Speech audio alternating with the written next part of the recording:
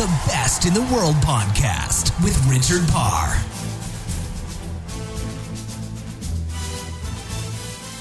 Hello everybody and welcome to The Best in the World with Richard Parr. This is definitely The Best in the World with Richard Parr. I got quite confused on my other show, Sportacino, the breakfast show, broadcast every weekday morning on Facebook Live and now YouTube from 8 a.m. British Standard Time, where I accidentally called that show The Best in the World with Richard Parr. But this isn't Sportacino, this is The Best in the World, because we dissect what makes Olympic champions, world number ones, and former world record holders the best at what they do. On this week's show, we learn from the two-time Olympic gold medalist Heather Stanning. She's also a two-time world champion, and she discusses her daily routine, nutrition, and the mental preparation needed ahead of a major event. She also talks about her relationship with her rowing partner Helen Glover and the role the Army has played in her success, because Heather is a major in the Royal Artillery. We talk about that and a lot more on today's podcast. You do not want to miss it. Well, today's show is brought to you by Audible. Audible is one of the leading suppliers of audiobooks in the world. They've got over 180,000 titles to choose from, and you can listen to them on your iPhone, Android, Kindle, or your MP3 player. Definitely worth doing. It is a product I personally use, and guess what? The kind people at Audible are offering you the chance to test out their service. All you've got to do is go to audibletrial.com/best. That's audibletrial.com/best, and there you will get a 30-day free trial of their product, and that includes one free download, and that can be any audio book you like, and they've got lots of different titles including sports, so I recommend you check it out. That code again is audibletrial.com/best. Well, let's get to it. Let's go and learn from the very best. Let's go and learn from Heather Stanning. The Best in the World podcast with Richard Parr.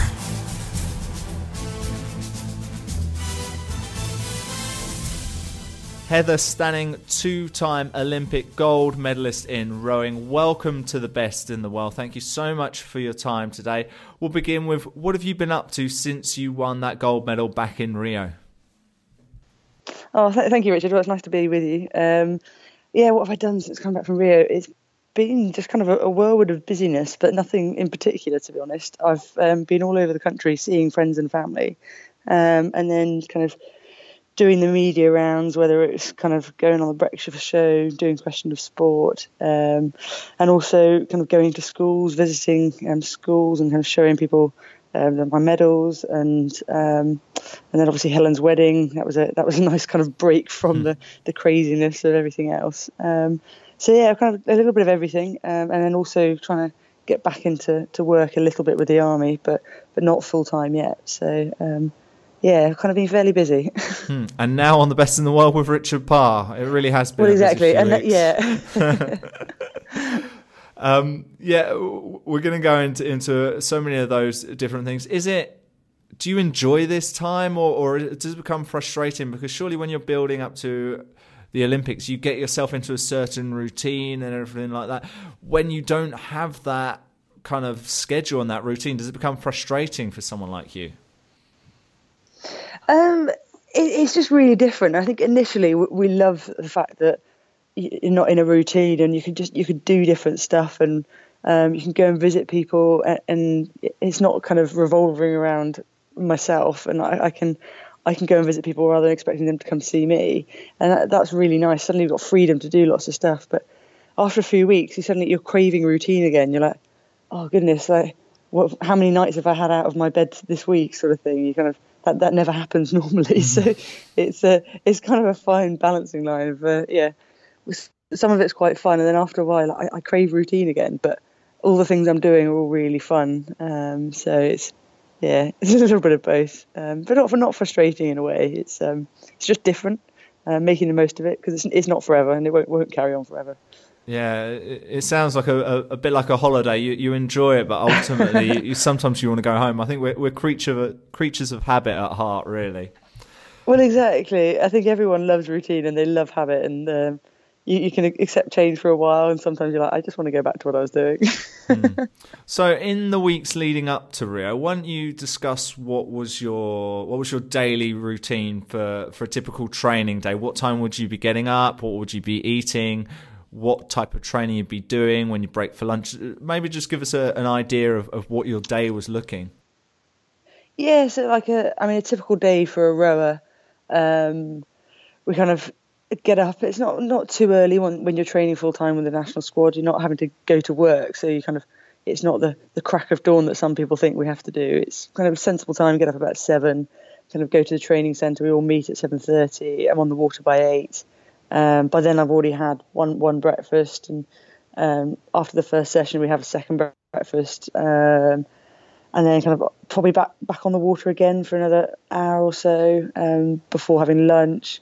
And then in the afternoon tends to be when we do, so the mornings we do kind of our endurance work, whether it's on the water, on the ergos in the gym, or something else. And then in the afternoon tends to be when we do our kind of our strength training. So we do kind of our strength and conditioning in the afternoons before kind of heading home, having a snack, having a bit of a downtime to recover, and then having dinner and going to bed. So it's not the most exciting day, but the days fly by when you're training hard, and when you're doing 3 to 6 hours of actual physical training a day.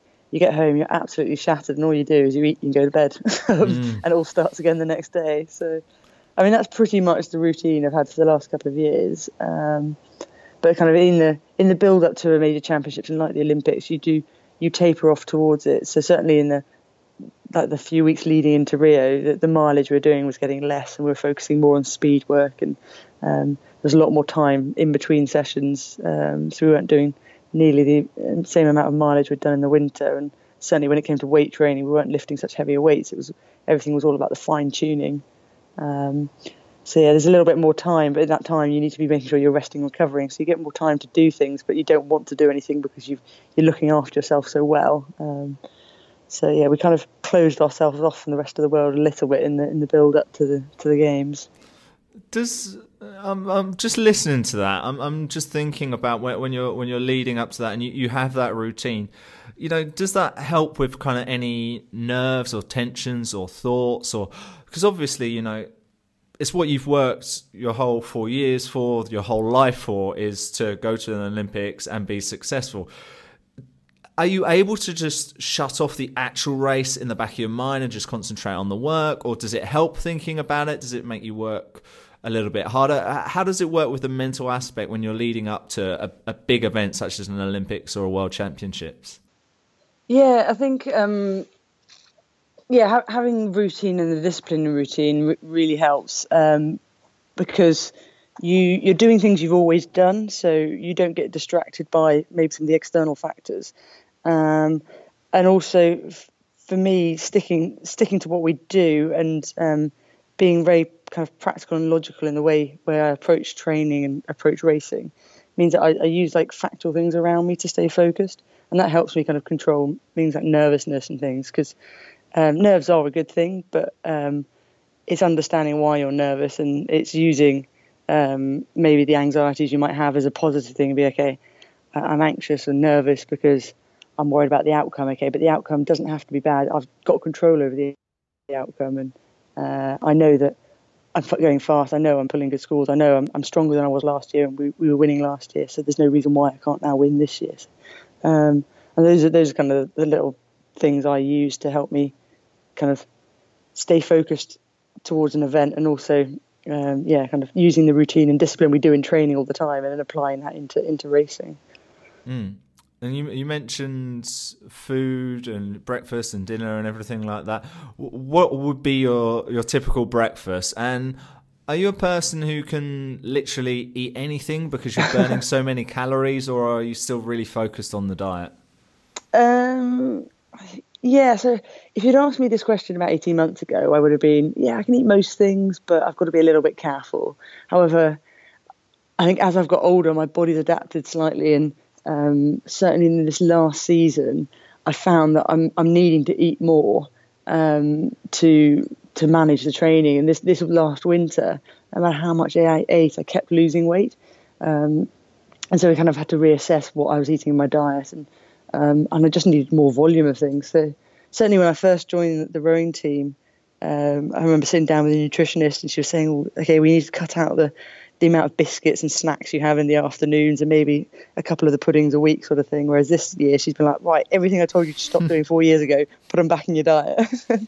So I mean, breakfast it is all healthy, and it's I eat an awful lot of calories, probably near 5,000 to 5,500 calories is what I was aiming to eat this winter, which is a huge amount. Whereas previously I'd probably be anywhere between 3,500 to 4,000. But it's getting the right sort of calories. You can sit and eat chocolate and ice cream, but it's not the right sort of calories to help you with training. So it's having the protein and the carbohydrates and the right kind of vegetables and the right foods that kind of help you your body adapt to the training. So if you're getting muscle soreness, it's eating foods that help you with muscle soreness rather than just stuffing your face with a chocolate at the end of the day. Obviously chocolate helps a little bit. It makes you feel good. Yeah. Is that your food vice? Is that the one thing you kind of treat yourself to, knowing perhaps you shouldn't?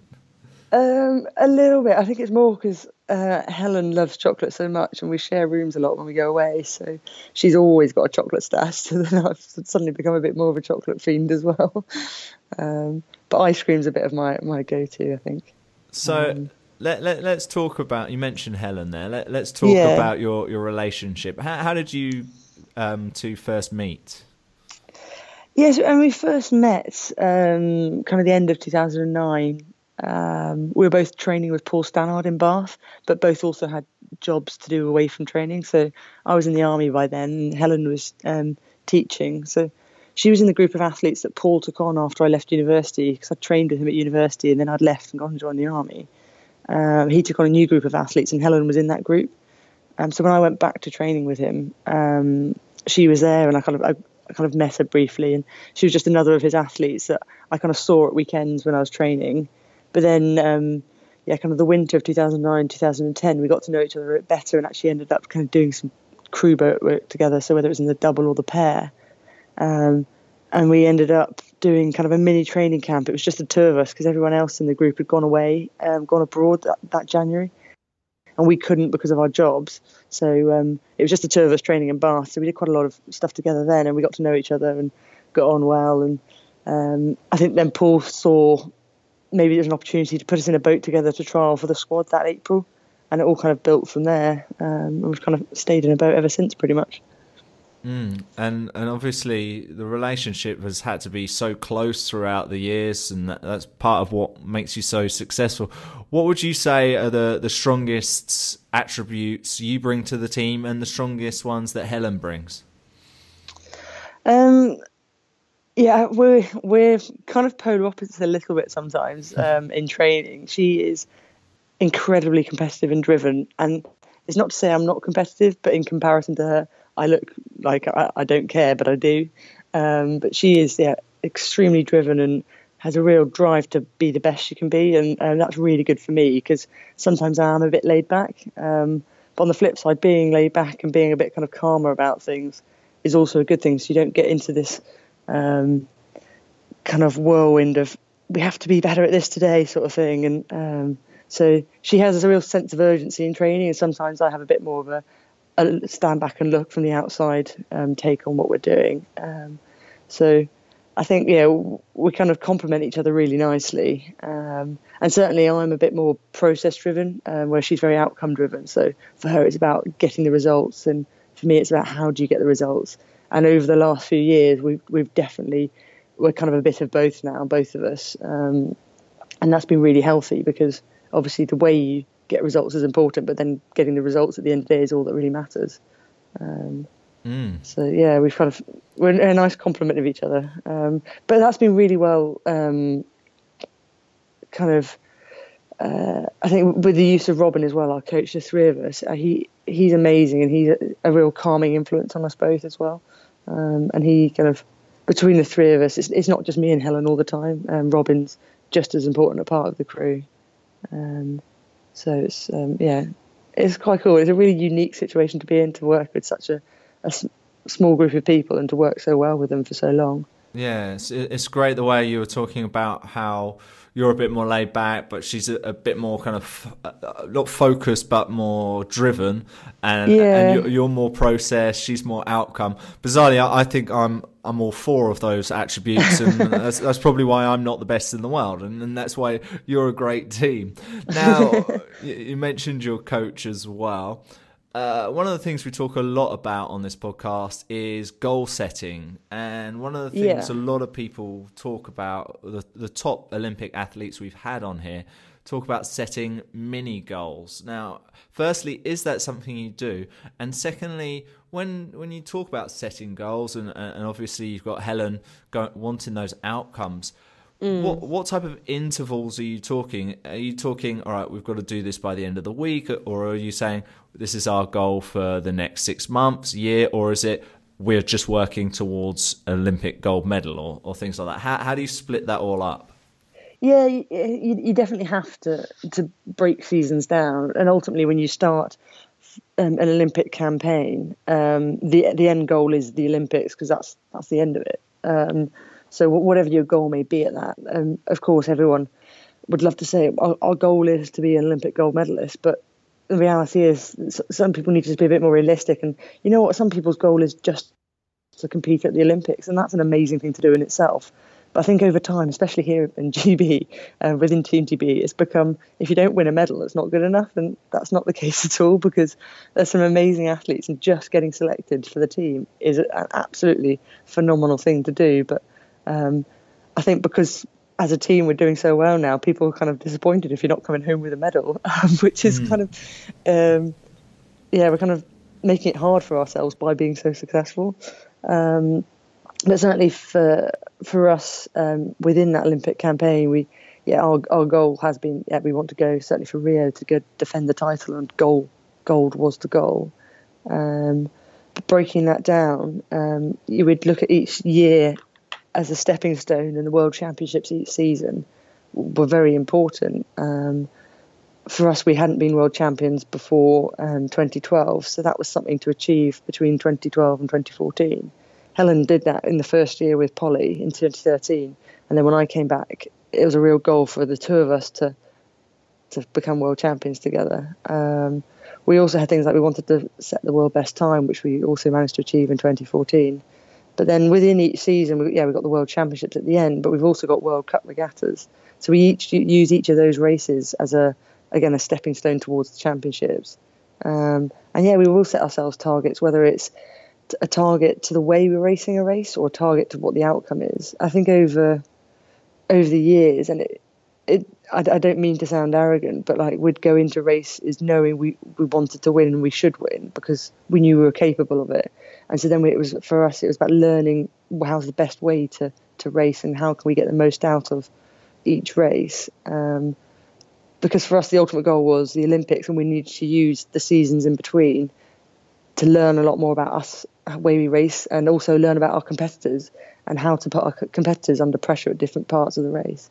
So I think we were lucky because we stayed together for a long time as a combination, and not many people get that opportunity to play around with the way they race. And often people are only together as a crew for a year, so they have to, that year, it's all about getting things right for that year, and they can't have the long-term progression that we've been able to have.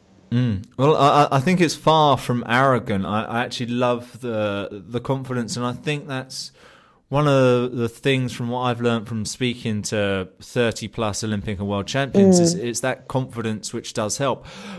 The only thing I was going to ask though is when can you notice danger signs of being overconfident to the point where you don't perform your best because you're unprepared, you're not ready, but you think you're the best. Like, is there a danger of overconfidence? There is, but I think we're very good at not letting ourselves, and we're really aware of that. I think Helen's very good at that. She has this kind of healthy paranoia of I'm not good enough, until we go out and we've started a race, we've done the heat of a race or a regatta weekend, and then it's okay, no, I know that what we've done in training is right, and we've just had one race of the weekend, and we're on the right path. But yeah, I think she's really good at, there's this healthy paranoia of not being good enough until you've actually gone and proved it to yourselves. And our confidence isn't blind confidence. We use facts to give us confidence, and we look at the times and we look at the things we've done and we look at what our competitors are doing. So it's real factual things we've done that give us the confidence, rather than us going, yeah, we think we're good. We think we're doing well. We feel good, so we must be. And that's not the case. It's we need to back it up with actual things we've done. Was there a meet in the years you were working with Helen where you weren't successful, it was disappointing, but you learnt the most from it? Is there one in particular you remember? I think that there are different ones where we learnt different things. So whether it's certainly in 2014, that whole season, for me, I wasn't coping with the volume of training we were doing. So when it came to racing, I knew that we could only go as fast as I could go. So that as a team, we were very limited by me. And that was really hard for me as an individual to accept that I was the weak link. But then it then meant every time we went out to race, I knew that Helen was ready to go and go more, and she was just limited by what I could do. So I think I learned over that season just how to manage myself and to give myself confidence in what I was doing, and knowing that what I did, Helen would be there ready to back me up all the way and be able to give more.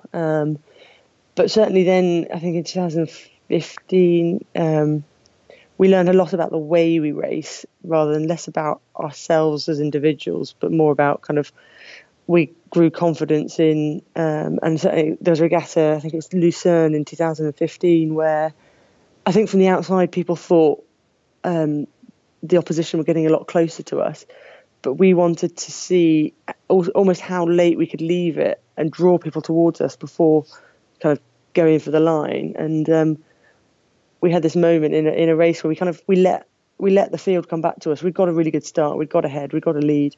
We'd kind of broken clear and had a good, comfortable lead. And then we let the field come back to us. And rather than panicking and going, they've pushed and we should push, we were really confident in what we could do and our change in speed. They were like, okay, we know we've done enough, and we're just going to let them tire themselves out getting towards us, and then know that we can kick away when we need to.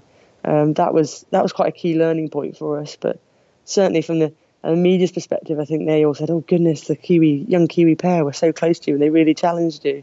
And for us, we didn't feel that was the case at all, but it was quite interesting what other people's take on what the race was for us. But it certainly gave us confidence, and we had to use the stuff we learned then in Rio.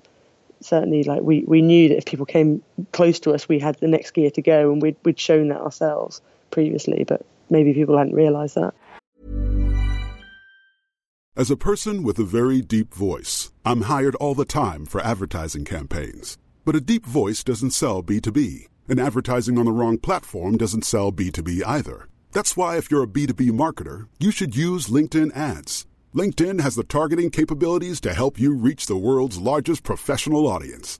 That's right, over 70 million decision makers all in one place. All the big wigs, then medium wigs, also small wigs who are on the path to becoming big wigs. Okay, that's enough about wigs. LinkedIn ads allows you to focus on getting your B2B message to the right people. So, does that mean you should use ads on LinkedIn instead of hiring me, the man with the deepest voice in the world? Yes. Yes, it does. Get started today and see why LinkedIn is the place to be to be. We'll even give you a $100 credit on your next campaign. Go to linkedin.com/results to claim your credit. That's linkedin.com/results. Terms and conditions apply.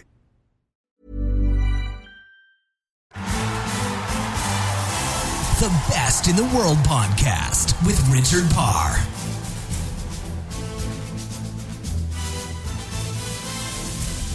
We've got more from Heather in just a moment, but I want to remind you that today's show is brought to you by Audible. All you got to do is go to audibletrial.com/best. to get a free 30-day trial and 1 free audiobook download. They are one of the leading suppliers of audiobooks in the world, and that's what we love to do on this show. We like to get better and to learn, and you can certainly do that with audiobooks. It's something I personally use. I've listened to various different audiobooks, including Daniel Bryan's, yes, and I really, really enjoyed listening to them. If you like audiobooks, I recommend you try. And if you don't, but you just want to get smarter, why don't you give it a go? Give it a try. All you got to do, audibletrial.com/best. By helping yourself, you're also helping me and the best in the world with Richard Parr, because we produce this every Wednesday for you for free. So please help our show. All right, let's get back to the very best in the world. And this week is with Heather Stanning. The Best in the World podcast with Richard Parr.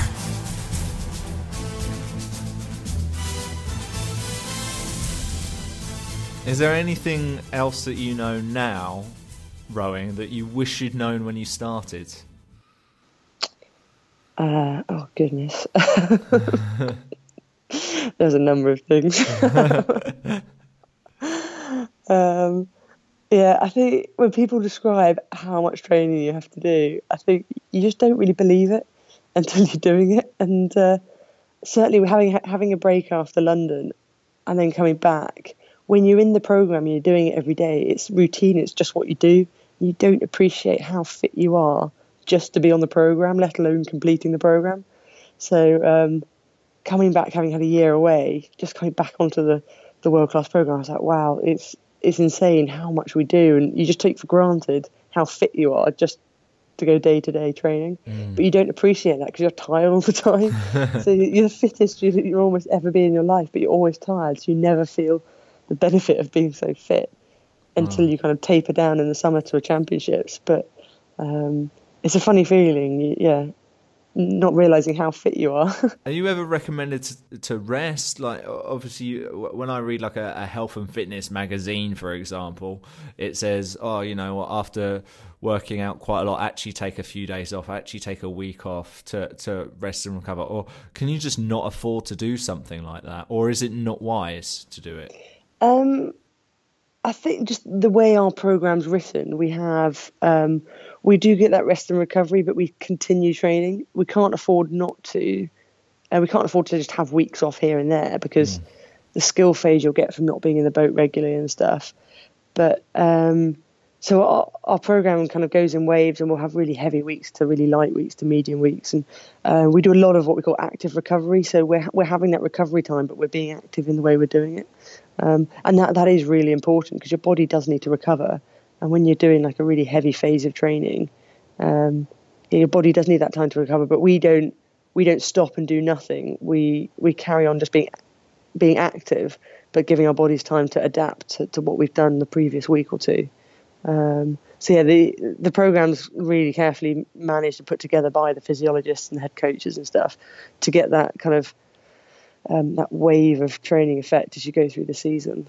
Well, all of that hard work paid off with 2 Olympic golds, 2 World Championships, 2 European Championships, a lot of rowing World Cups. What was your favourite victory of them all?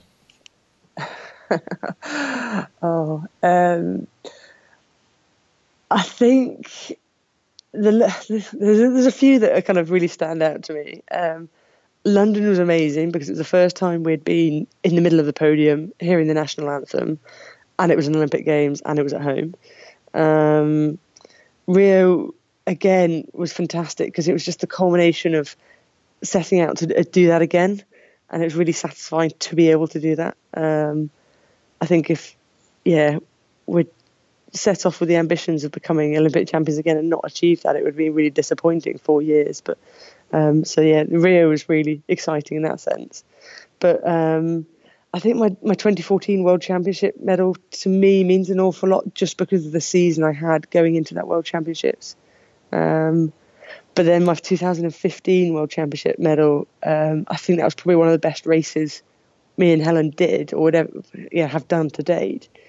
And so so they all kind of different reasons. I'm excited by the 2015 one because it was such a good race we did. I'm excited by both the Olympic ones because they're the Olympic medals. And the 2014 was one that I didn't think I'd be able to achieve that season and managed to. You're allowed to have them all because you've won them all. So, thanks. You used different tenses there when you were talking about racing. What are the plans now for the team? Are we going to see you at Tokyo? Potentially.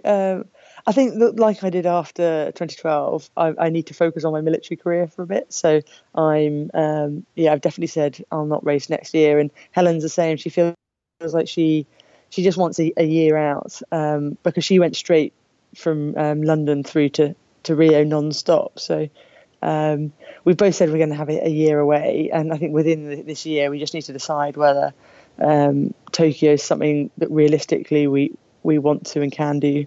Whether it's together or not, but there's no hurry for us to make a decision. So I think we're taking that time and making sure it's the right decision.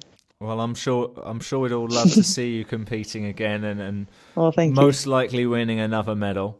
Let's just very briefly talk about your army career. Just wanted maybe you could just tell our listeners what exactly you do with the army, what your title and role is, and perhaps part of what it's played in your career as an athlete. What you learnt from the army, which you were able to use to become an Olympic champion. Yeah. So I mean, I'm really fortunate. I'm one of the few athletes in Team GB and on British world-class programs who is also in the military. And for me, the army have supported me throughout my rowing career. So I'm a major in the Royal Artillery now, having managed to balance a rowing career with a military career and done all the relevant courses and jobs that have enabled me to keep promoting up the ranks. But the army now have something called the Army Elite Sports Programme, and it's a recognised career path for soldiers and officers like myself who are elite athletes but also want to have a career in the army, and so you can be an elite athlete and continue your career, which is it's an amazing opportunity, because I think when you start out as an athlete, you don't know whether you're going to reach the goals you've got, and you have ambitions of making the national team and going on to World Championships or Olympics, but you don't know if you'll ever do that. And you may be unfortunate and get an injury, and therefore your sporting career is over. But what do you do after that? And I certainly feel that I know I've always had something to fall back onto. I've been very lucky that my sporting career has gone incredibly well, and I've got the results I set out to achieve. But if I hadn't, what else would I be doing? And so I think because I've got the army as a career, a viable career, alongside being an Olympic athlete, it's certainly been really helpful for me. And certainly when I come to focus on being an athlete, having a bit of perspective away from sports has been really helpful. Because athletes, we're very selfish. It's all about us and what we do, making us the best we can be and using everyone around us to make us better. And actually sometimes stepping back and looking from the outside, or maybe getting involved in something different, I found really useful. Certainly returning to work with the army after London gave me something totally different to focus on, and mentally meant that my transition from one Olympics to the next was really healthy. I didn't have any moment of kind of not sure what I'm doing with my life. What do I do? I've achieved the goals I wanted to do, but I don't know what to do next, because I was focusing on my next task in hand, which was returning to work with the army, getting a job done there, going on tour to Afghanistan. And then I came back from that, and straight away I was focusing on, right, what's next? Here's my end goal. I need to get back into training. I need to make the team, need to make the boat I want to be in. I've got to train hard. So I've been really lucky to have kind of support from both sides, and the army's been absolutely amazing in ensuring that I can have the time off to train when I need it, but also giving me a job to do where I feel I can add value and I can still do a good job. Because certainly working with the soldiers, they're really good at bringing you back to earth, and I'm not there to be a personality. I'm there to do a job and get the job done properly, and if I don't do the job, it's going to affect other people. And so that's been really, really great. So I mean, I'm lucky that the part of the army I work in, I get to work with some really intelligent and clever guys, and the soldiers are great at what they do. As an officer, I'm just there to manage them. It's really great, and I've really enjoyed the jobs I've done.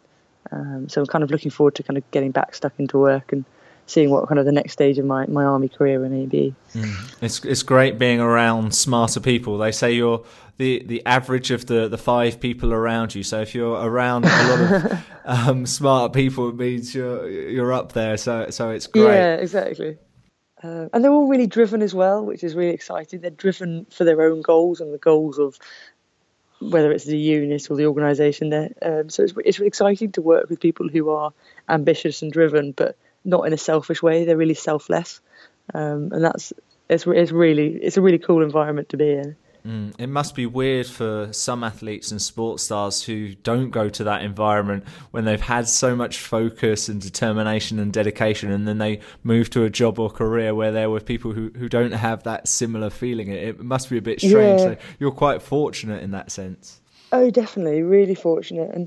And I certainly know that there's been a bit of a focus on kind of athletes coming to the end of their careers and the transition they go in from being an athlete to being a regular person who has a normal job. And there is a transition phase, and it does take people time to adapt, because your identity for so long has been about you being an athlete, and suddenly that's not you anymore. And what do you do? And people take that for granted a little bit, and they think you can just flip from one to the other really quickly, and you can't. It does take time to adjust. Well, I know I've taken so much of your time already, so we're going to wrap things up here. Just before we go, perhaps you want to tell our listeners anywhere they can follow you online, if there's a website or anything on social media, or even if you don't have it, and also if there's any causes you're involved with or any charities, because as you were talking about, in many ways it's about giving back. Yeah, definitely. I think I'm not someone who's great on social media, so I have an Instagram account, Heather M. Stanning, but I mean it's really me just sharing my journey, whether it's been through rowing or military, just what I get up to, but it's probably not that interesting unless you're someone who loves rowing. But I think for me, I try and support any military charity, whether it's the Royal British Legion or BLESMA, the Army Benevolent Fund, the SAFA, the Soldiers, Sailors and Air Force families. There's so many kind of military charities out there who are doing a lot, not just for the soldiers themselves, but the families as well, which is also important, because that's something as an athlete I've learned about. It's not just about me, it's about my support network around me. And that's exactly the same for military personnel. It's not just them as individuals, it's all their families. And that's really important, that we're all looked after as a collective. So, but yeah, in terms of sport as well, I think I've been really lucky to go into sports clubs and schools and see youngsters getting involved in stuff, and I've real admiration for the volunteers who give up a lot of their time to enable youngsters to get involved in sport. So it's certainly something I've got a lot of admiration for people who do that, and I wish I had a bit more time to do something like that myself. Maybe as I get older I will. I think with you Heather, you've done enough for those kids and everything like that, and not only what you do with the army, but just inspiring people by your success. And I'm sure there's young girls and young children around the world watching you and Helen's great work and great success in Rio, in London, and all the world championships, and they probably look going, I want to be like her one day. So I think you've done your part. Well, thank you. That's very kind. But yeah, I mean, if just from what Helen and myself have done, it inspires one or two young teenage girls to just stick with sport because they love it. I think that's great. It's not to shy away from something you love, and just because it's not the cool thing to do, and don't stop doing something you love, because sport's an amazing thing, and you make so many friends, and it's an absolutely fantastic adventure to be on, taking part of sport, and also it gives you so much confidence in wider life as well. So yeah, I stick with sport. Well, I've been inspired by you, Heather, and I think thank you. A lot of our listeners will as well. Thank you so much for your time today, and thank you for being the best in the world. Oh, thank you, Richard. Thank you. The Best in the World podcast with Richard Parr.